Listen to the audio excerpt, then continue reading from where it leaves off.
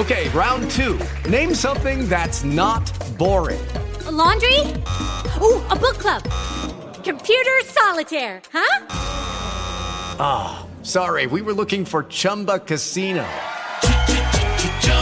That's right, ChumbaCasino.com has over 100 casino-style games. Join today and play for free for your chance to redeem some serious prizes. ChumbaCasino.com. No purchase necessary. Void where prohibited by law. 18 plus terms and conditions apply. See website for details. Blog Talk Radio. Welcome to the Paula Price Show, where you can experience scripturally organic, culturally unmodified teaching, get answers to your questions, and receive powerful prayer from your host, Dr. Paula Price, author of the Prophet's Dictionary. Tune in now and get ready for an exciting time of encouragement and transformation. Welcome your host, Dr. Paula Price. Well, it is Thursday. Yes. I'm excited about Thursday. I'm excited about being able to do what we do for the Lord Jesus Christ. You know, I tell him regularly I like doing this for him because, and he likes it too, because he said, I finally got a spokesperson.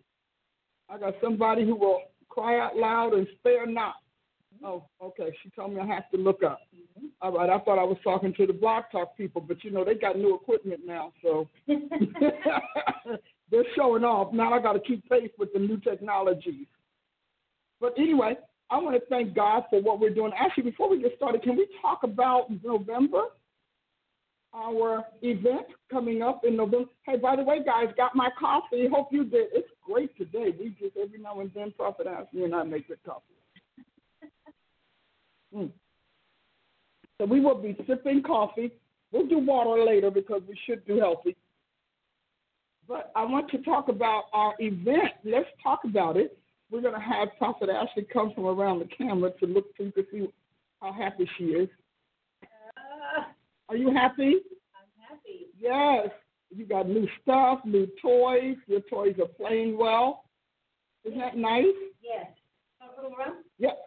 Well, just so that. Just look at you. Well, hello. Hey, how are you doing? You having your, professor look today? Like really? Yes, because you've been getting up to it. Yeah, but that's colorful. Oh. You want it in black? Okay, that's fine. Where's in black is good. Yes. So let's talk about what we have coming up, because we haven't talked about our summit a lot. We mention it each week at the end, but I like talking about it at the beginning. Yes. And since you're the lady who's handling all of these, well, she's always our project manager. She manages all of our projects that we put through all of our organizations. Many, many. And she's pretty good at it. Probably actually has this Chronos chip, this timing chip, that really, you could call a date and she could tell you whether or not we can keep it, and we haven't looked at the calendar. So let's talk about the dates that we have set. We have our annual Apostleship Summit, Near Apostleship Summit, and it's for November. It comes every year. In case you ever wonder when it's coming, just mark your calendar the Wednesday before every Thanksgiving, and you'll never miss the date. So even if Thanksgiving shifts, the date will trail with that. Mm-hmm. So let's talk about what we got going on. Yes. And then we'll have Prophet Adia talk about some stuff. Yes, the Wednesday, the week before. The week before. Not the Wednesday, day before. No, the Wednesday, the week before. Yes. Make sure you put WEEK. Every single year, Dr. Price refuses to change the date. She's had tremendous pressure, even from some great opportunities that I'm glad you didn't change it because it ended up not being opportunities to do it or to include people. But it's always that Wednesday through, the conference ends, the summit ends on Saturday, but we have church on Sunday, and a lot of our attendees stay over and come to church with us. And so it is here in Tulsa, Oklahoma, our New Era Apostleship Summit at the Doubletree, the Warren Place Doubletree Hotel, not the downtown Doubletree Hotel, the Warren Place Doubletree Hotel. This year, it's like a bundle. Yes. What do we have going on? Come on, let's talk about it. What don't we have going on? Okay, Wednesday, the first day of the event, we have our dignitaries dinner. But even before that, the AITs, the Apostles in Training. Yes. We have our Inquisition. Okay, I'll take this.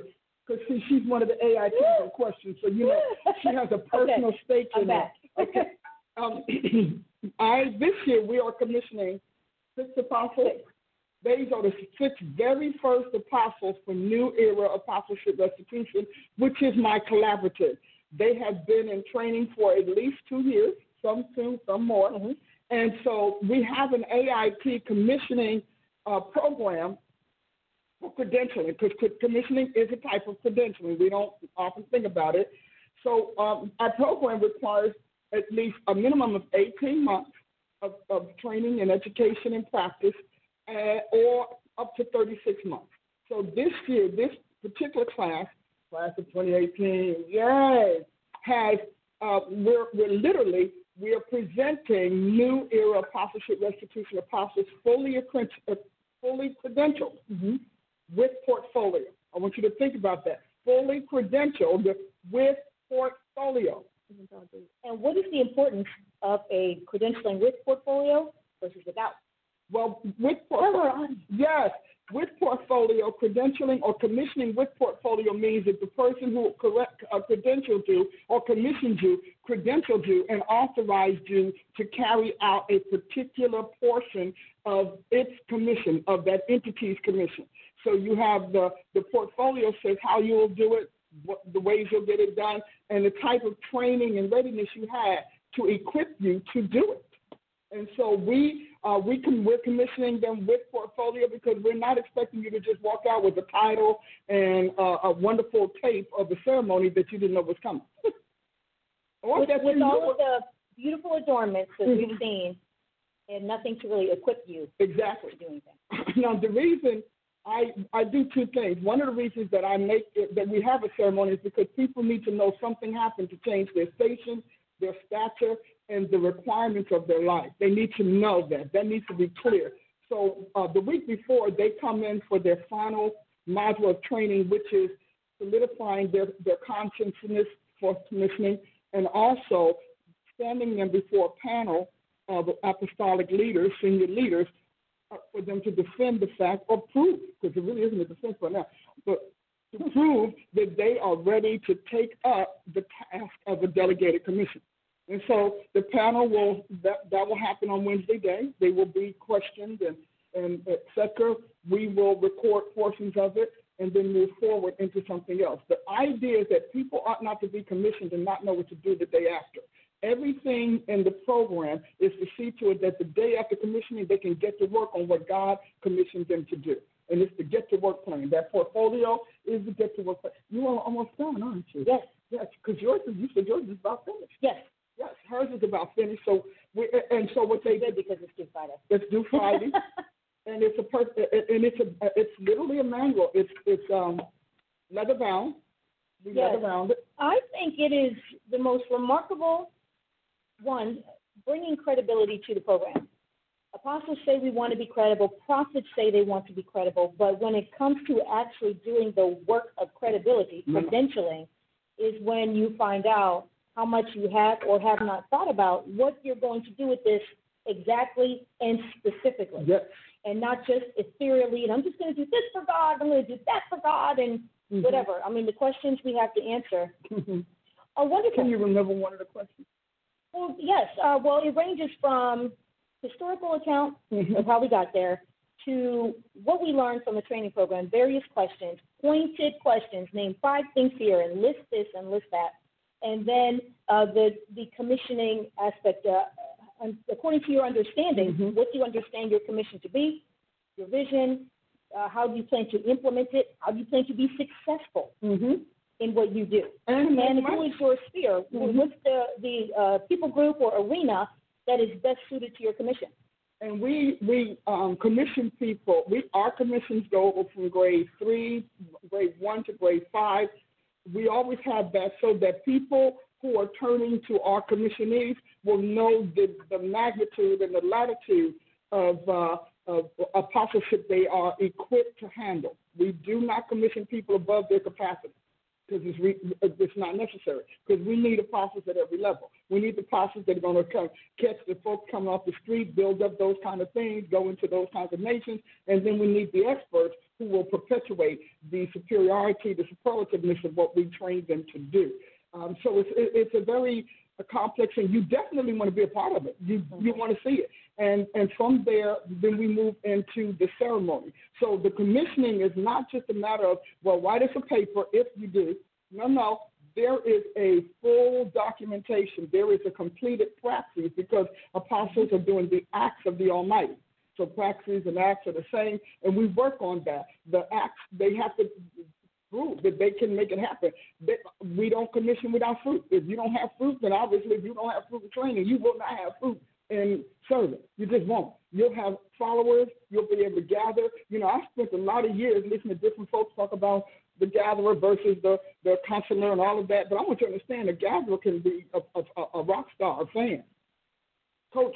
Right. But a replicant, a transformer, that's something different. And so we need to see what it is, and all of the major themes of apostleship are covered. So we're going to have a great time, and then from there, from the afternoon, they come in, and then that evening, Wednesday evening, we have our dignitaries dinner. Yes. And we have Dr. Nichols, Dr. Reginald Nichols, out of Portland, Warner Pacific College. Vice president, I do believe. I don't want to get it wrong. It's some department, but I don't want to get it wrong. Amazing man. And, because we understand apostleship to be cerebral, it's a heady calling. It's a very heady calling, even more than mental. Prophets are mental. They're going to give their mind to Christ, but the laws government. But cerebral. And so the prophets, the apostles are very heady. And so we push toward the end. Why? Because if you have to go to the head of state, you need to be smart. You need to have an education. Really? Yeah, because we're assuming that a few of them learned a few things. No, well, the old move always relied on the anointing, which people could just tell you and declare they have or not, and then the observer can agree or disagree. Not this. This is an established institution. It comes from our School of Apostles Commission. The program is the Apostles in Training Credentialing Program. And the idea is credentialing, from which we get the word credibility. See? Yes. So a lot of times you don't know how credible these people are because you have no way to track them. Their work, our apostles' work, is evaluated, it's confirmed, it's going to be on our site, and they're going to be able to do it and carry it out. And carry it out at whatever grade their end product says they can handle. Because not everybody can bear up under an international ministry, a multinational ministry. Not everybody can bear up under particular service or whatever. We have some that are going to be apostles to prophets. We have some that are going to be entrepreneurial prophets, judicial prophets, because I need to have that classification. So you are in your sphere. Because, see, you can be in the right office, in the right calling, and not in your sphere. And you're in the wrong sphere. That sphere is going to push back on you, resist you, fight everything you do because you are incompatible with each other. We do the same thing with our prophets in June. And so we have that. And then Thursday morning, we kick off our session. And then Thursday. With Dr. Price. Yes, with me. Let's keynote host. Dr. Price is Thursday day. Dr. Price, you want to come and hear her sit down and unload? That is the time to do it on apostleship. You are the whole day. The first day. Yes. And then that Thursday evening, we will have the ceremony. Yes. And that is something to behold. These people have family and friends coming from all around the country to watch them move into that next layer of ministry. Now, whether people agree with it or not, according to Scripture, the apostle is the highest human seat Jesus Christ has in his church and in his kingdom. They just don't come any higher. And as you study the apostles, you realize that that's what they did. And they extended the realm of the king. I like the definition that you gave. I hope to read it in your writing. You remember? About apostles are experts in all things Jesus? Yes. All things Jesus Christ. That's it. It is there. That's the simplest. First That is the simplest explanation and definition I've had. And I said as much. I said, we're going to keep that. Because in the end, the apostle of Jesus Christ is the master or expert in everything Jesus Christ and can expertise anything Jesus Christ wants to do in the flesh. And trust me, there is a word called expertise. Because I know the words, right? So are they flowing with me normal? So we are encouraging you to finish this. And then the next day, we have our brandy new 3 newly commissioned apostles speaking in their new level. And chief prophet. And our chief prophet. Yes. Yes. We thank God for our chief prophet because we surely worked that girl to death. Yes. We do. We get mileage and out of we keep finding things. Yes. But you know what? She doesn't. She does. You know, she's the one putting me on my head 1,000 times. I'm going to come up smarter. They do this to each other. It's actually a very fun interplay to watch, Dr. Price and Prophet Paula, because Chief will say, Mom, Dr. Price, you need to do, put it in this, and so forth. And Dr. Price is like, really? Because I already have 10 books I'm doing. Yeah. And then she'll say, hey, you need to do this, this, and this. And she's like, really? So it's very funny. Okay, the synergy in our organization is amazing. And we work hard to remain synergized and also synchronized. Because we have to be on the same page at the same time.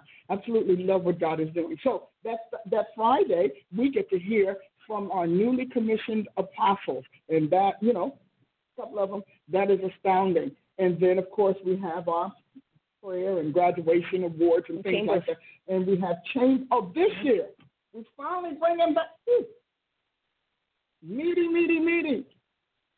We're finally bringing back chambers. Now that I have commissioned apostles under the mantle that God put upon me, I can now have the chambers, and that's where we work through various issues. All of the attendees get a chance to do that, but we don't want to spoil that secret. You need to come to see that because it is an astounding thing. And then from there, Saturday, we wrap it up. Correct. And we also have on Friday our annual NEAR meeting. Oh, all NEAR members do come. They're part of, and you have to come and congratulate our newly commissioned apostles because they are now representing the council of NEAR with the mind of Christ that God gave when He birthed this thing. That's the other thing about training because people can lay hands on you as an apostle. Although I've never seen in Scripture where anyone less than an apostle laid hands on an apostle. The model has not been that because, the one who commissions you or the one who authorizes you have to be higher than you. I spoke last week about the janitor coming in and said, well, the Lord just said to me, or some traveling itinerant evangelist or something like that. So we're working as hard as we can to follow the pattern laid down by Scripture's offering mantles. And that means that apostles are going to lay hands on apostles, and they're going to lay hands on bishops. Now, one thing I want to tell you, you're going to like, and that is we do not commission apostles as bishops. Oh, this is good. Yeah, say that. Should we say that? Say that. Okay. We don't do that. I noticed that many people, when you commission an apostle, that you have them dress up like a bishop, look like a bishop, etc., but that's downgrading the calling. Because bishops didn't exist when apostles were doing what they were doing. Bishops are church. Apostles are kingdom assigned to the church. Bishops are church. See, because bishop is nothing but a pastor over pastors. I mean, not nothing but, because I think bishops do all an amazing job. How they kept us going this long, I don't know. And truly, when you meet a real one, boy, you know you met one. You know you met a bishop, and Jesus Christ is the bishop of our soul. So, this is not a put down, but a divine order is in Scripture. It is not in human hearts. So we can say. I hope Prophet you wrote that down. Yes. Because you will come back to that, don't you? Because we can say all day long that, we're in divine order. You're not, if you don't match with Scripture, you're not in divine order. I don't care. Because Scripture is what God said He wanted, and He literally sent His church to the planet to bring a piece of His heaven into humans' worlds. And so that means that first apostles, secondarily prophets, thirdly teachers is divine order. The threefold precedes the fivefold. Woo! Teaching already. Yeah, I know, but I'm not going to go deep today. I'm going to let you wait. Something else. Well, I want them to come on Thursday for the summit. Does this speak to any of you all out there? Because you have bishops make ordaining and making apostles, but that's like the second leadership making the first. And that's not how we do it. When Paul and Barnabas realized that they were going to be apostles, Paul went to the first place he went was to the apostles in Galatia. Yes. And that's right. God is doing it. Because who can tell you that you're an apostle except somebody who's doing it and someone who's living it? So divine order. Now, I happen to think that divine order means what it says. Now, I think every apostle, according to Acts chapter 1, every apostle is innately a bishop, but not every bishop is an apostle. Now, we have apostolic bishops, and then we really do. We have bishops that are very apostolic, and then we have really bishopric apostles. But that's not a mandate. That's not a given. So when we start talking about there are bishops out there, you know that they're not apostles, but they're as close as you can get, and they're apostolic bishops. But they still do not carry the fullness of the apostles' dispensation, providences, and we can go on.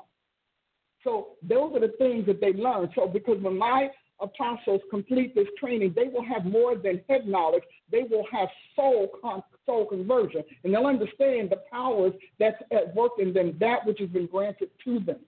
And doing the portfolio and praxis lets you know how you have or have not been converted throughout the training process. Yes, and I'm looking for convert. I'm like Jesus. Jesus said, when you are converted, Pete, come back and strengthen your brethren. Can we talk about translations for that just a second? Yes. Because that is only in the King James. I know. Because the other ones talk about when you return to me. I know. And the thing is, and the reason they do that is because all of those translations that have that are under the culture crafted church. They are they are ecclesial mindset and not kingdom. And only because in those same Bibles you're going to find them whitewashing and diminishing apostleship altogether anyway. A lot of their language is going to flip like it belongs to the fivefold instead of the threefold. Yeah, my portfolio, I end up using a lot of King James. Yes, and that's why the King James is still authorized. Because, see, these are all unauthorized. These are people who have decapitated the church. Because it's unfortunate that they would decapitate the church, because they did, and they put number 4, not even 3, number 4, above the 2 founding officers of Jesus Christ Church. So let's just say that. Right. So Jesus was like, this is my church upon this rock. And he said the gates of hell will never prevail. And we wonder why they're prevailing, because you know what? The gates of hell will never prevail has to do with the apostle and prophet. Because they're the founders of the church. They're the definders of the church. They're the architects of the church. They're the blueprinters. And the church, apostles and prophets, did not start in the ecclesia. Bishops did. Apostles did not start in the ecclesia.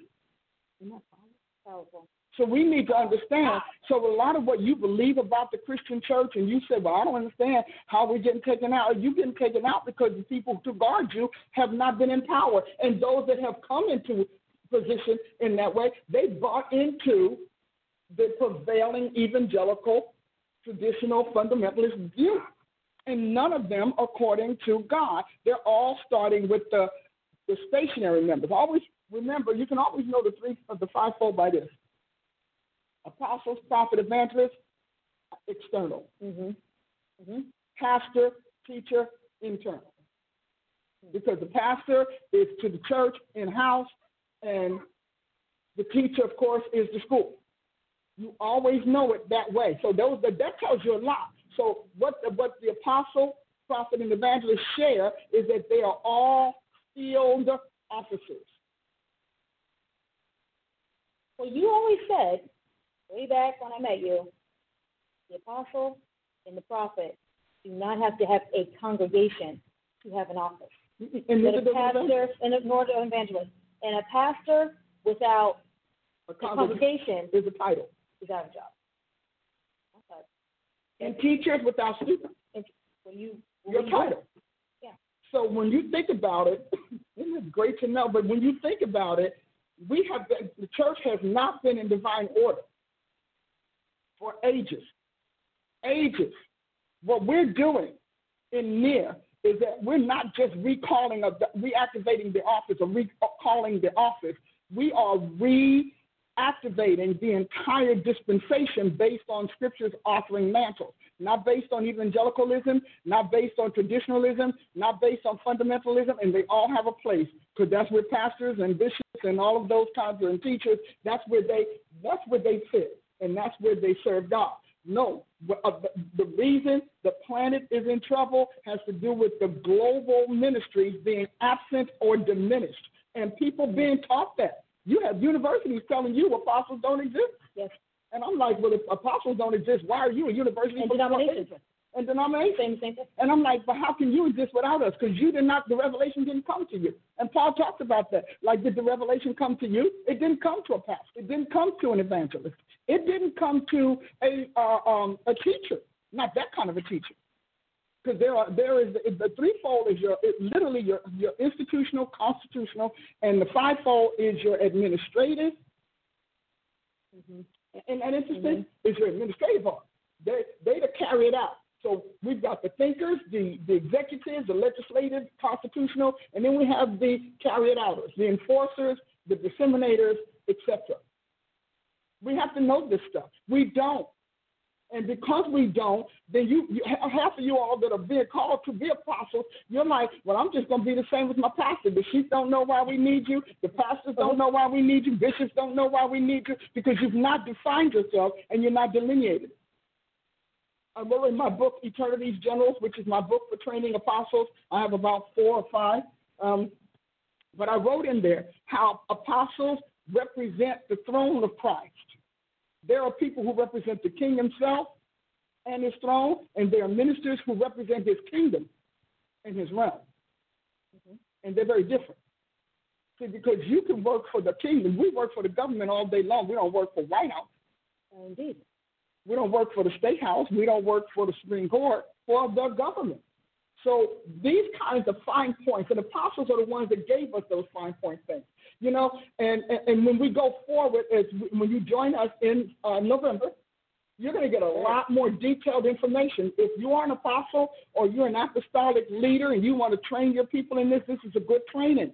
You can say, I'll just take and snap scraps and slippers from Dr. Price's Facebook. You can do that all day long, but you'll never get a holistic training. We give you holistic because apostles are about holism, which is why holiness is a big deal to them. Because holiness is not just an entire, holiness in God's mind is unfractured, unfettered, unfragmented, completely cohesive and united with no breaks or tears. And so you will never be more holy externally than you are in your soul. That's just it. So that's how God does it. So we have that. And then you have something else you got there. Yes, we need to start talking about this as well. October 26th through the 28th, our very own chief apostle, our very own chief prophet, and actually our near prophet, Angela Yamava, will be speaking at I want to get this right, New Beginnings Discipleship Ministries. It's their 10th annual women's retreat.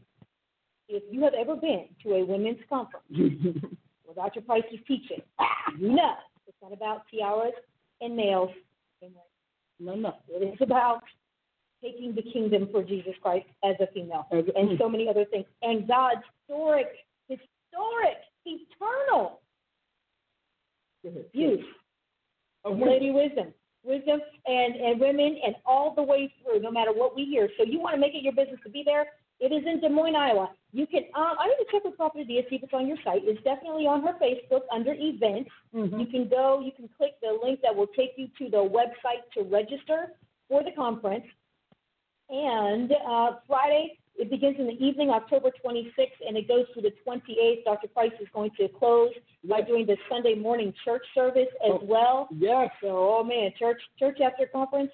You want to be there. So to our women who are out there, especially our Joliet, Chicago women, Omaha, Nebraska, we have our delegation out there in the surrounding areas as far as just jumping in a car and driving and not being that far. Even Tulsa. I know we have some of our Tulsans driving. It's like 6 hours, not far. And it's fun when the Lord is with you. Oh, it's very fun. You blink and you're there. So we want to have an amazing showing. They already have a good showing, and we want to have a gooder. We want the near showing to be there, the congregation of the mighty to represent at this conference. So you want to go, and like I said, go to Dr. Price's Facebook. I'll check with Prophet Adia to make sure it's up on the website. It may or may not be yet, but it will be, I'm sure, by the end of tomorrow. Yes. And you can get all of the information. Hotel registration information is also there, and the address for the church and everything. We're having fun. So listen, do you have a lot? We wanted to take time to give you good reasons to go to the website right now or Eventbrite and register for this summit. You don't want to miss it. If you are, particularly if you're a young apostle or new, you want to get this because this thing gives you hope. When we did it the last time, people walked away and said, well, now at least I clearly know what it's about. And you won't have to worry about it. Like, I don't expect any of those that are commissioned to wake up Monday morning saying, now what? No, now what? No. Because that's actually, you're not what's already written out. Exactly. And so I expect them to wake up the Monday after and say, well, let's get to work. They will go to that portfolio that they have, that they keep. It is their own document. They keep it. We just photograph it. We keep a paper copy, but they keep their own document with them, and they can work that. Now, let's say something happens to that apostle. Guess what? The work doesn't stop because the portfolio can be followed as a roadmap and as a guide to fulfilling that commission. I'm excited about this. This is exciting. Do you all feel excited? Come on, encourage me. We'd love to hear some of your feedback. I am grateful to all of these people who have done it. They fought for it, and they're still scrapping. Bless God. They're still scrapping. But anything good is worth scrapping. If it's not worth scrapping, then it's not worth doing. And so I'm excited about that. I'm thrilled that I have two apostles that, actually I got my first homegrown one. Organic apostle. See, I got converted and I got organic. Yeah. And so I'm excited about what God is doing here and what he's making happen. Great things are coming from it. They know their station. They know their emphases. They know all of that. So there is no vague of wondering what happened now. I think a lot of apostles get lost because you don't have that information. Mm-hmm. I think a lot of people have a letdown the Monday after because all it was a loud music, excited, enthusiastic sermon where everybody just got up and prophesied over you. That's not how we do this. And if you're not invested, if we don't vest you, then you're not invested. There you go. Amen. All right. Ready? No coffee? No, I had enough. I had to do water. Yes, you can take that. I'll do water. Your jersey came out. My jersey came out. Water. It's been sneaking out. Nothing because I'm going to the East Coast. Yeah, because I'm going to. Yeah. So wait a minute. Let's get here. Screen is back, guys. I went into a room and came back with the screen. So today, I want to talk about this whole thing with Brett Kavanaugh and Dr. Ford, the psychologist that seems to have gone psychotic somehow. I don't make light of it. I don't make light of what she suffered. I think that it's interesting, but I'm going to need you as a psychologist to have processed that out and closed that out 36 years later. So the fact that didn't happen is interesting. There we go. Can they see that, Ashley? So I don't know about you, but I am extremely concerned about the Democratic Party. I am extremely concerned about the things that they're doing that reminds us of street gangs. The law breaking, the lawlessness, the deception, the bullying, the abuse. I don't know where the polish went. Where did the dignity go? Because I don't see the dignity that we remember from our political parties. All I see over the last several years is rule breaking and rulemaking bias.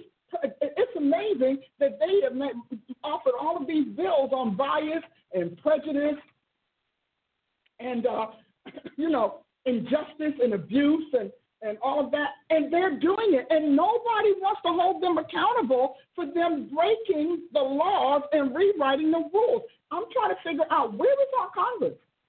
Oh, right, they're in there. But I'm concerned, and I think that we all should be quite concerned about this last thing. You're talking about them refusing to yield to the very rules that have kept us a nation and that have put people in office and taken them out for ages. I am the bias. You're talking about, I don't mind you being partisan, but partisan and prejudice, that's a real leap. It's a real leap for you to go from being partisan, this is my party, to prejudice. Anything Christian, anything conservative, anything that's not liberal is out of bounds. So we the little Americans down here at the bottom of the mountain, we're pawns. We get pushed around from side to side. They kick us around like a football. We're nobody to these people. Nobody. You're talking about spending literally millions and millions of dollars on vendettas. Vendettas. And then you're going to raise our taxes. How are you going to raise our taxes? Go get that money they spent. I think if they bring those kind of charges, they ought to be billed. We as Americans ought not to foot the bill for that. I believe that the Democrats got a problem. They need to pay for it, and they need to foot the bill and not put it under some guise of some governmental justice or political justice. Because what happened to this man is unjust. I don't care what anybody says, it's unjust. And every time they do it, they did it with the recount. We couldn't have the recount, so we had to foot that bill. And then they did it with other things. We had to put all these bills and all of their vendettas. Why is it? Where is it in the Constitution? Where is it in any amendment that we get to foot the bill of political parties that vendetta? That is wrong. That is wrong. And then you're going to pass taxes on us because you use up our money on your vendetta. So I'm very concerned. I'm an African-American woman. You know, we think the D in our DNA is democratic as African-American people. Now, I don't. I've never been a Democrat in my life because even as a young woman, something about them scared me. And they have proven themselves. Because they always, and I'll tell you when they lost me with that Clinton impeachment. That's when the Democrats lost me. And now I never was a Democrat, but then I wasn't anything. But when I saw how unjust and unrighteous they were about, and the lies, the literal lies that came out of their mouth about that Clinton impeachment, I said, okay, so there's something wrong with this party. Now, I don't know what spirit has a hold of it, but it is certainly not a healthy spirit. It certainly was not. That was it. When they started, all of the deceptions and all of the unclean things, so by the time we got to Obama and their bias, trust me, you can be loyal. Loyalty is expected. Loyalty is expected. We should be loyal to what we say we believe in. But loyalty to bias, to prejudice, that is a problem, because if they're biased, then everybody who does not come under what they are cannot get a fair shake. That means they don't deliberate, they just react. They don't communicate on anything or try to go for the best interest of the people. Is never the best interest of us, because it's always the bias. And it's always the bias. Now, you could talk about all of this of black. This is not black and white. I want you to understand, character has no color. Character doesn't even have a culture. We impose those on character. Character has no culture. It has no gender. So we're talking about a party that is biased against even what's obviously the truth. They have checked this man out every which kind of way, and they still won't. That's a problem. And in another era, somebody with that kind of dysfunction, because that's a dysfunction and it's a disorder. We call that delusion. We used to. They were deluded. So these people with these issues, now, as far as I'm concerned, I don't know that it's the whole party, but I do know that if the party can't control this deluded, we got a problem. Because somebody in this party ought to be able to say, you know, guys, enough is enough. Somebody ought to be able to say, now, enough is enough. So every time we get a nominee, we got to go and, again, put another installment on our vendetta bill. So the next guy coming up, we got to go through another year or 2 years of mudslinging and whatnot, lying testimonies, etc., because they decide that this vendetta has to go on. This is a gangland vendetta. These people are acting like monsters. I think even monsters probably got more sense and more dignity, more savvy. This is a free-for-all. I listened to that African-American woman question him, and I'm thinking, there is nothing polished about this woman. When did we lose our polish? When did we lose our dignity? When did our public officials become brawlers And why do we have brawlers as public officials? When did we lose? It doesn't make a difference what the case is, but it does make every difference what the agenda is. And why is it that this agenda can break all protocols, all norms, all rules, all policies, simply because it has a vendetta? Why? Where is that? And is that going to become our legislation of the future? Will we be faced as Americans to include in our amendment the right for elected officials to behave as brawlers and to make us pay for their brawls? It's very important for us to understand. We have got to get to the bottom of this. So I put up on the screen, Democrats are demonic. I would like to know, because I know, we're the Spirit-filled Christians. I'm the Holy Ghost baptized. We know devils when we see them. We know the sound of them. We know them. They look. I've watched them go in and out of these people's mouths. So now we no longer have a Democratic Party. We have a demonic party where people can do the vilest things to folks, their family. They can do the vilest things to discredit someone. They can pay somebody to lie, to destroy a life, to demolish a life. And is that our laws? Is that our legislation? Are those our regulations? So we're now regulated by vendettas, demonic vendettas, because devils are mad at Jesus Christ. So they're using their people as pawns against them. Is that what we're talking about? I didn't expect this to be a political thing, because I know everything in this earth realm has a spiritual engine attached, of spiritual ignition and motivation. So I started doing it, and I've been saying to people quietly, because, you try to, I don't even know, scratch it. But why are they acting like gangland bullies? They want to bully everybody into what? Then why have a political process? But maybe that's the goal. Why say we have a nomination process? Why say we have procedures when you can turn around and have a gangland bully tell you, I don't care what is written, I don't care what we've done before, we're not letting it happen, and if we have to break every law and breach every covenant and rip apart every unity, we'll do it.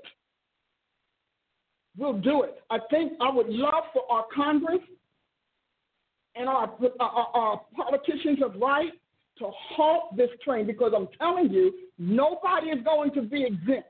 What happened to this man can happen to every senator, every congressman, and every representative in the country. It can happen to everybody in the UN. Any woman can come out of the shadows and swear you did something to her while she was on the way to the bathroom. And you know what? Very few men have gotten to where they are without pitching a bottom, jiggling a boob, slapping a behind. And that can come out of the woodwork on you. Do we really want that kind of political process for vetting and screening our leaders? Do we really want that? Every woman, any woman, you could bump into a woman accidentally, and if your elbow hit her breast, she's going to say that you sexually molested her. You didn't even know that she was there. You didn't even recognize her, because she was just a body that you bumped into in a crowded room. But do we really want this? Because, see, we have set the stage for all of these women to come out of the woodwork who had a one-night stand, rose to the top, got what they want, and it's over. We've set the stage to cry rape under any circumstances, and they don't have to really prove it, because we have primed the public for a knee-jerk response to such claims and such allegations, that in our knee-jerk response, the woman is right and the man is wrong. See, I'm a woman, so I'm going to say this because I am a woman. And I know women games. And all women know women games. We all know it because we were all trying to get a boyfriend, trying to get a date, trying to get a mate, or trying to get a husband for the kids, whatever. We all know the game. And we live in a sexually charged environment that has been deliberately primed for indiscriminate sexuality. But when it serves our purpose, then somebody can cry wolf. And I look at I read this lady, I was standing in the background, I'm like, but you're a psychologist, come on. And you say, baby, no, for an extinguished, I'm talking about really distinguished university. and you're a psychologist, you've done studies, etc., and you're standing here. I asked God, you know me, I'm always going to go for the highest call. I said, God, I need the bribers to be revealed, because this with bribery is clear and simple. Now, I don't know whether anything happened to the woman or not, but I do know that our FBI is a little better than she gives them credit for, because they like their jobs too. So they're not going to go after this and begin to, go after this and have somebody sitting there that's going to say so-and-so failed in his job. These people are good, they're well-trained, and they're well-screened. And so they would know. And they have gone after this man all these times, and the fact that that the American people let that go. Now, I could see them saying, let's check it once more. Maybe something fell through the crack. Buddy was ready for retirement. Susie was ready to go on a trip or something. This one was getting another job when this was happening. Maybe they didn't give it their full attention. But in the end, this should have never gone on. This is a vendetta. And we need to call it that. The American people need to call it I'm telling you, it's the Kavanaugh vendetta. He just got caught in the crosshairs of whatever unclean spirit running this thing, boxing it out with Jesus Christ. Because he does that. Because they don't want us to stay a Christian nation. They don't want that. So if they can do anything, the last thing they want is Christians in power, and certainly not good ones. Certainly not. As you can say with him, you can't accuse him of anything. You can't bribe them. You can't bribe them. Hell has nothing that they want. Crime has nothing that they want. See, that's what we haven't wanted. And so I'm thinking today as we're talking, and I'm thinking, but these people are, if this was done in a corporation, if this was done in some sort of other political setting, it would be clear that this party is wrong. Now, whether they meant to be wrong or whether they're just running on emotional steam, that's debatable. But they are behaving like gangs, and they're ganging up on whomever they don't like. And they're ganging up on the American people by deciding that we cannot make a decision, or if we do, our decisions cannot stand. Now, that's bullying. I'm sorry. What they're doing to us as a country, what happens to a kid in the schoolyard? The bully gang comes, catch you up by the collar, and because you didn't say what they wanted you to say, because you didn't do what they wanted you to do, because you won't give them their way, they beat you to a pulp. America has yet to realize that this thing pummeled our country. They beat us. They pummeled us like we were nothing, like we were schoolyard kids. Pummeled by everything. I don't care. Well, this is what she said. You got talking about going out there getting folks to stand up and say, yeah, well.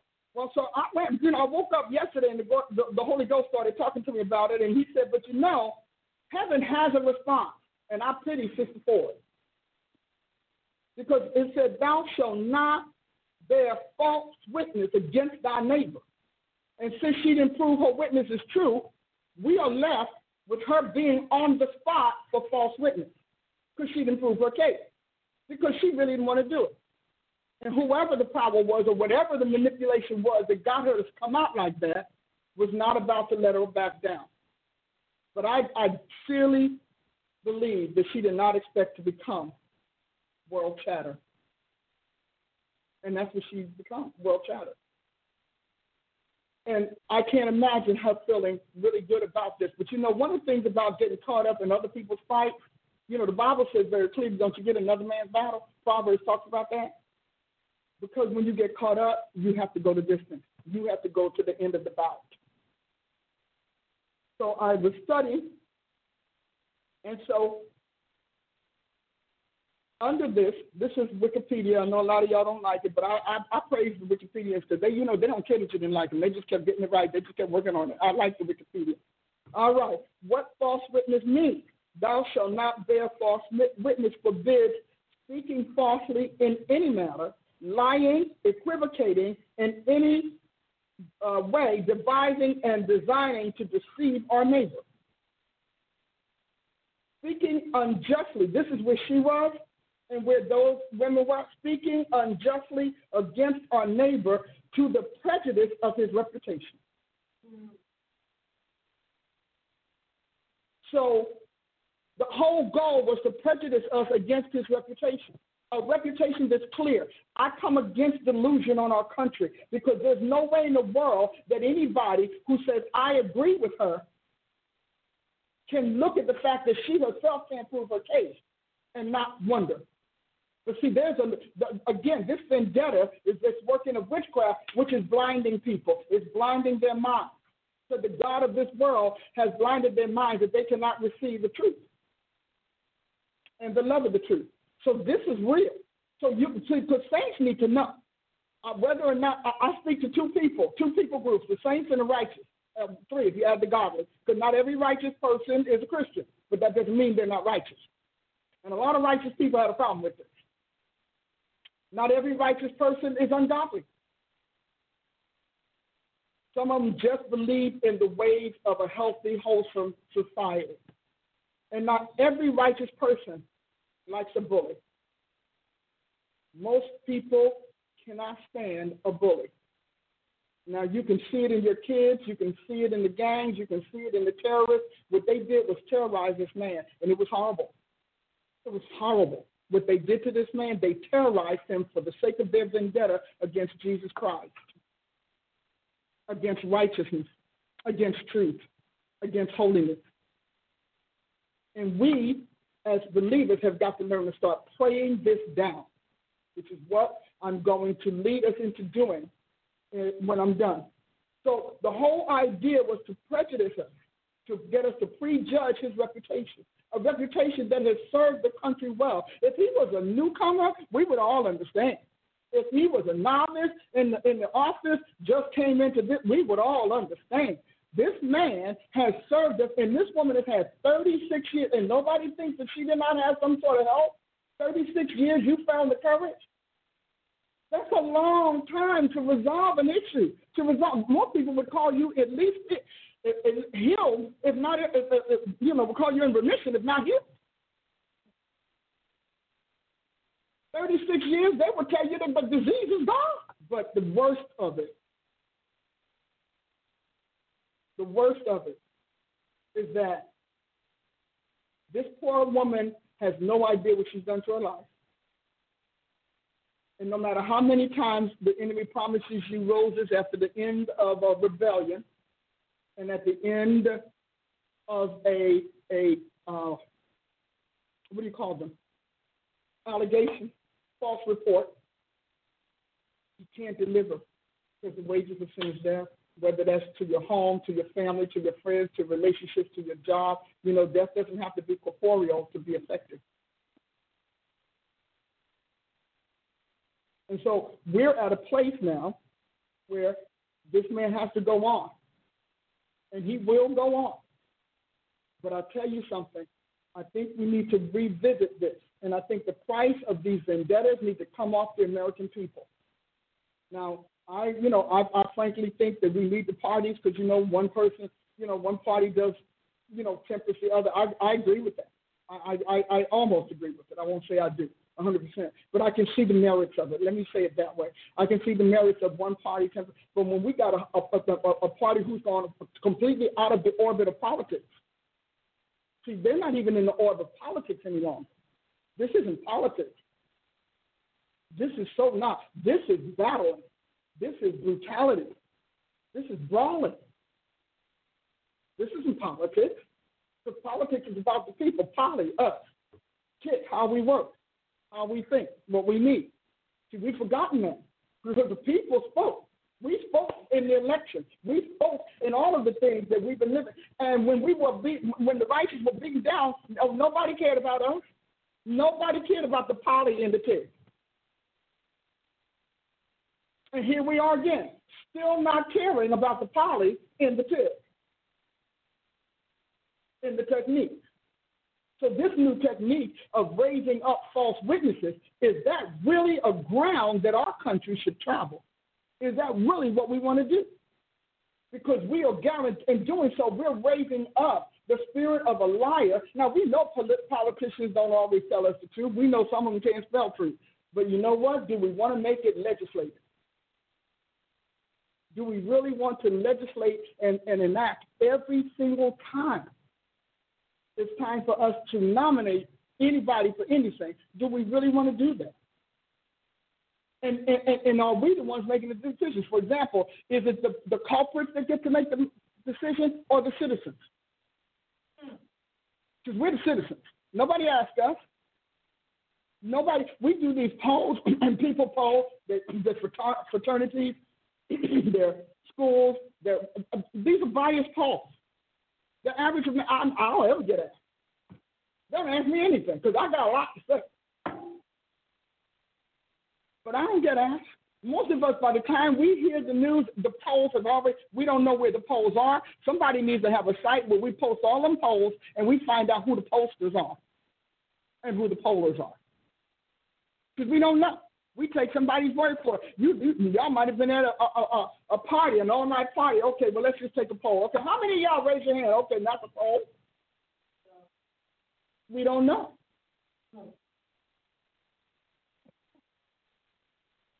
What false witness means? It is the distinction between lying versus perjury, which is always unlawful under criminal law and liable to punishment. I thought that was very good. In Jewish tradition, a distinction was made between lying in general and bearing false witness, which is perjury specific. So when God says, thou shalt not bear false witness against your neighbor, he's saying you shouldn't perjure yourself against your neighbor. And then bearing false witness, perjury, was always prohibited according to the Decalogue or the Ten Commandments. So God always prohibited false witness and false testimony. Lying in, this is what I wanted to get to, well, one of the two. Lying in general was acknowledged to be permissible or commendable, or a commendable white lie not done under oath and not harmful to someone else. So I just want to talk about this. Who colored the lie? And where is the lie color palette? There must be a color palette for lie. White lie meaning what? Does white mean pure lie? Does it mean the right lie? Does it mean a lie of righteousness? I know we like to call it the kind lie. So, and then we go from white to shades of gray till we get to black. So the black lie, I'm assuming, is the harmful lie, which means, and black meaning judgment. So it's the judgeable lie.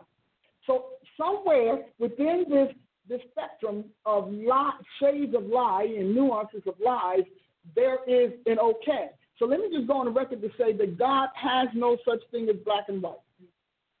Black and white, not the Almighty. He doesn't have it.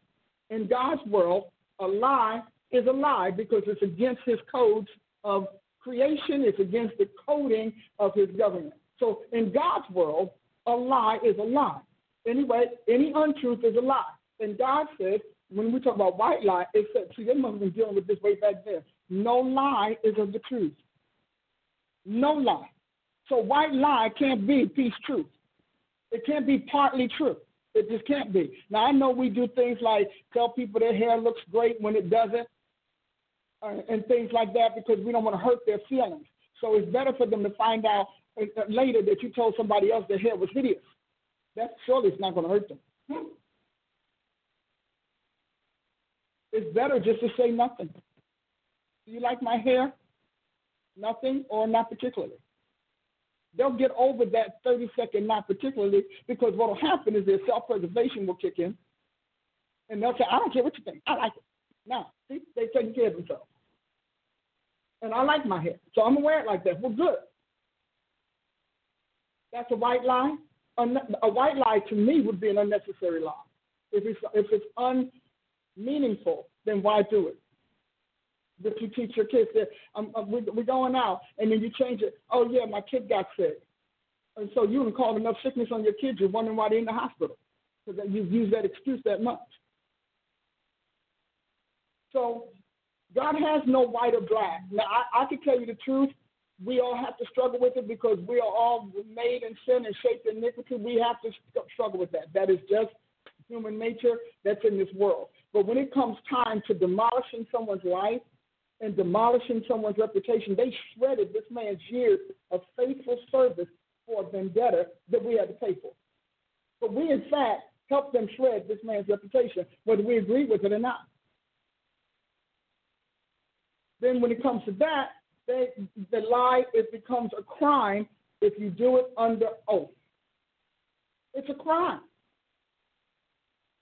And so, and if you haven't proven your case, then clearly you misremember. You misrecalled it. But when you found that out, you needed to have bowed out. Now, I noticed that we have a constant recurrence of this. This thing keeps recurring, and because this is the weapon in their arsenal. This here is the weapon in their arsenal. They're raising up, finding false witnesses. That's what they're finding, false witnesses. If you can't find true, so they couldn't find any true witnesses against this man. So they went out on a party to find false witnesses and to see which one could be persuaded to break the law. Now, I believe that a lot of women in position have great stories. A lot of, what is they, something like every 3 seconds a woman is raped or something ridiculous like that. So the fact that a lot of women could have a rape story is real. That's a reality. A lot of our congressional folks, male or female, can all be brought into that. Every one of you all, because all somebody has to do is set their sights on you and then go out and send a search party out for false witnesses or truth, things that you've forgotten, things that you were high about, things that you didn't do but you were a party to. But do we really want to set that precedent? Really, in honesty, do we really want to set that precedent? Because all of these congressmen people and these senators who are going to have to vote this man in have got to ask themselves, do they really want to sanction something so horrible and such an abhorrent abuse of authority and power and justice? This is an abuse of their power. Vendettas of people in seats of authority is an abuse. That's an abuse of power, abuse of office, abuse of authority. Do we really want that? Because, see, that means all of our Congress people need to look behind their shoulders and try to go back and make sure sister so-and-so is dead, so-and-so else is married, someone else has left the country, so that their past cannot come back as a weapon or a cudgel to use against their success and their attainments. That's a big deal.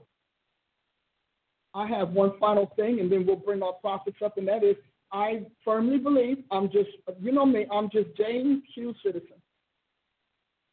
Just a citizen, everyday citizen. I don't do that. But yeah, I can. I was going to say I go to the store, but I don't. But I shop like you do. I live the life you live. We all of us is trying to make it in this life. This dust pole called Earth could be a little difficult sometimes. But we do make the best of it. And I firmly believe that women who come out and do this and who allow themselves to be false witnesses against anybody, but especially against our political figures, ought to pay damages. This woman ought to pay damages for what she did to his reputation.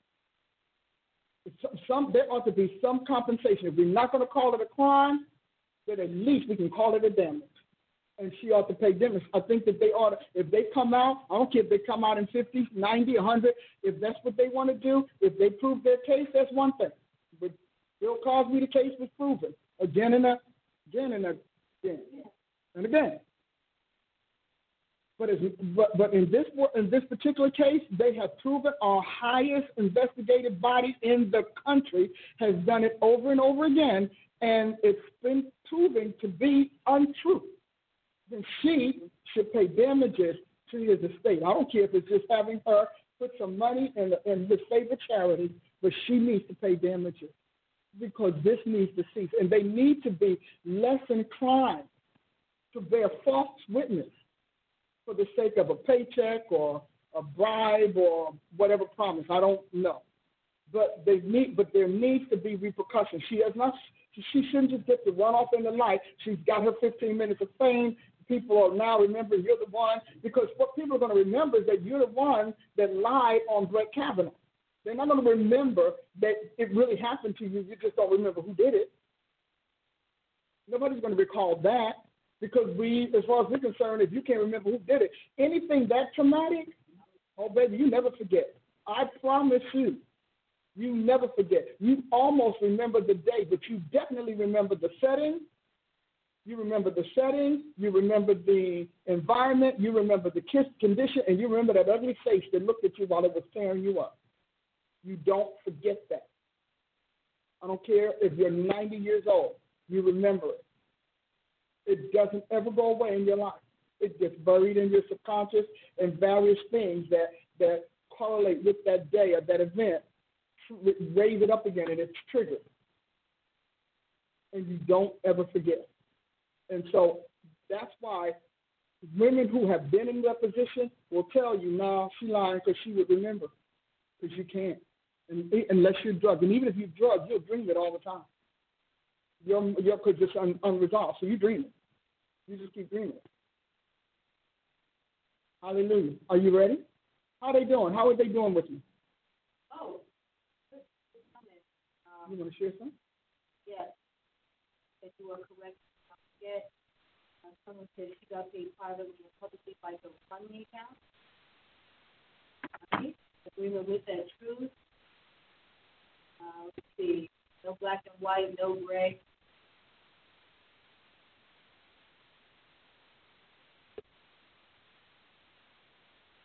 We have a couple of crazies. Yeah. Polls being biased. Oh, yeah, even with the polling. Somebody said they were getting ready as a teenager. I remember it now.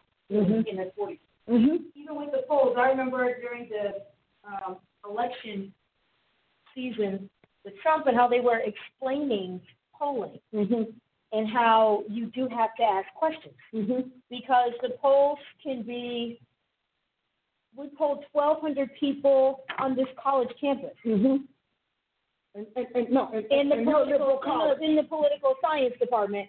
And so they're going to say 90% of people polled believe this. And like you said, but none of us have ever been polled. No. Ever. It's like, where are these? And so they said that polls hold very little credibility because the person polling is specifically shopping to the area that will give them the most favorable numbers to persuade the public that what they want is true, which is why they had all of these polls and numbers about Hillary, everybody supporting her, and everybody's mind was blown when it didn't happen. Well, we're having all this applause. Are you doing this? I am. Well, continue to give me your thoughts. It's interesting to hear from you. Is there the other prophet, I guess, will be she's rounding the. You were good today. Tactical today. Wasn't I tactical? You were. Yep. You know, you're addressing something that people are getting their heads sliced off everywhere in every public platform you can think of for addressing this, and we have to be brave enough to address it anyway. Yep. You know, there was a comment that was made. I was watching via Facebook as this broadcast was going on, that you were saying, you know, similar things to what someone tried to address to their people group, and they just, you know, basically got assassinated for it. And we have to understand that's the tactic as well. You know, you start to bring out this issue and people just basically shut you down and won't even let you bring out an alternative argument. And that's an indicator right away that something is awry, you know. And so we have to also recognize the tactics and the strategies. We got to get back to a place in this country where we can talk about differing opinions in an intelligent and logical way, and we're actually willing to hear each other. I love that you addressed this today because, you know, someone that sits in your seat of authority with the logic and the intelligence with which you address things helps people to be able to say, you know, listen, just watch this point of view. I agree with this. You know, I agree with how this was presented because so many times we're not given even the opportunity to get the whole opinion out before you are just lambasted with you're a hater, and just the name calling comes out. That's why I can't deal with people like you because you're so judgmental, or that's why I can't talk to people like you because you're so racist, and just all this stuff. And we have to recognize the labels that are used to shut down the argument that you made today, because that's what happened. Yeah, I can believe it. One of the things that I will say is that in addition, this gangland spirit on the Democrats has, and I believe that politics has turned sour anyhow. We've been knowing that. But I'm going to need you not to act like a gangster with me. Because that's a gangster move. Yes. We're going to yell at you. We're going to punish you before you get it out. Because people are not taught to think. They're trying to feel. And because their feelings are dysfunctional, because the information is too minimal. So they're going to always have a dysfunctional response because the information that they would usually draw on for a sage conversation and a sage argument is one thing. It isn't there. So when they'll start. So those people, they're not worth your intelligence anyway. You know, I'm just being honest. But what Satan has tried to do is multiply the gangster. I mean, think about it. We're in a gangster era. We got gangster movies. We got gangster this and that. All of this gangster shows. So what are people trained to be? Gangster-like in everything. And so unless there is an intelligence that's going to come along and be given an important state. I mean, you got news media people cutting up. I'm like, y'all, do you all know that you all are like high school? Like a kid, high school. So because now everybody is free to be abusive and assaulting. You can assault others if you disagree, because that's the climate we've created. You know, the climate of verbal assault.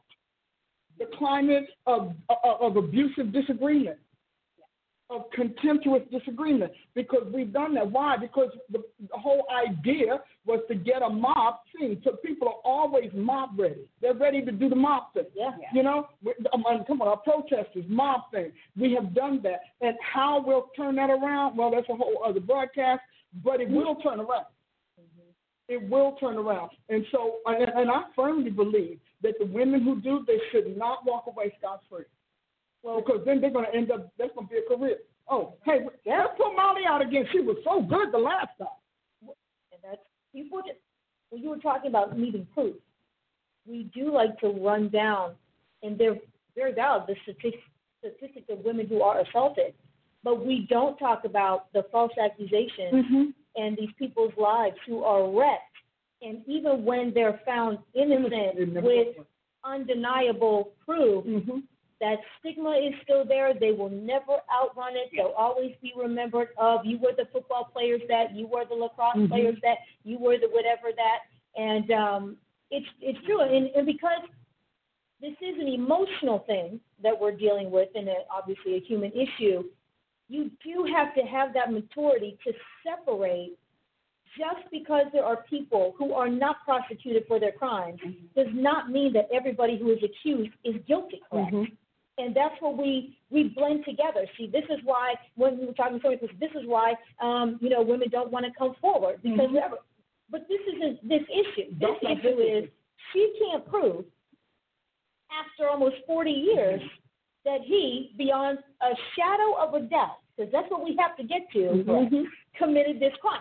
And nobody wants to talk about how all the women who came forward in the beginning to vouch for his character. He said something like 16 months. How many? Something ridiculous. No. It was over 20, I know for sure. I'm not sure the number. So all of these women come forward and say this was a good guy. And some of them who may have been wanting to seduce him, and he just rebuffs them so they know he's a good guy.